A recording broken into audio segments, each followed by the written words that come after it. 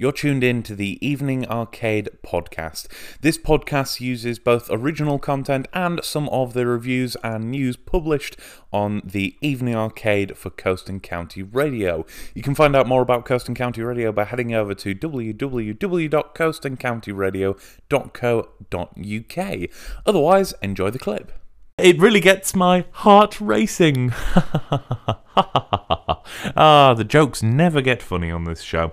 And when it comes to racing, nobody is better at it than KT Racing. Well, I say that, there's a lot of people who are very good at it, though. But KT Racing really know what they're doing. And WRC10, the official game for the FIA World Rally Championship, hence, WRC, is available to you right now. You can play this game, yes. And I've got to be honest with you, I loved WRC9 and I was a little bit sceptical as to whether WRC10 could change up the formula, could add anything new to the game.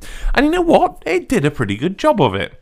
WRC10 is the first game that has been properly released, of course, during the PlayStation 5's lifetime.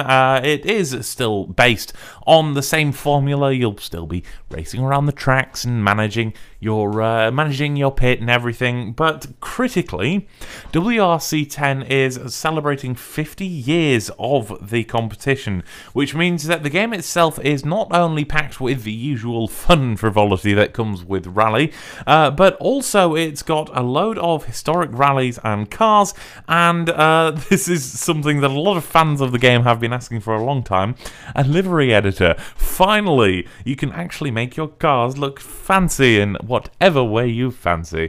But the main thing to note is that if you're looking for a solid racing game, the WRC series has always been, well, good. They know how to make a good rally racing game. And WRC9 was one of my favourites of the last year. WRC10, I didn't really expect anything new, and you know what? They haven't necessarily delivered a brand new and exciting experience. They've delivered exactly what you expect to work, but better. They do it every single year. It's what they do. But WRC10 just excels in taking what worked from WRC9, stripping out the stuff that didn't work, adding a few nicer bits in to celebrate, of course, 50 years of rally championships, and just making things a little bit nicer. It does mean that it still comes with some of the gripes that I had with WRC9, though. In terms of the controls especially, it will take you some time to get used to it. As with any rally racing game, there is such a focus on realism, yes, but there is also a lot of slippery controls because of that. Once you get used to that, that's not too much of a problem, but it is all about getting used to that to begin with. And the game doesn't do a great job of saying, look, here's how you handle this, here's how you work around this, that, and the other. But overall, it is good fun. It is available right now, as I've mentioned, on PlayStation 4 and 5, Xbox One and Series X and S, and PC, and, as well, it will be coming to Nintendo Switch at a later date.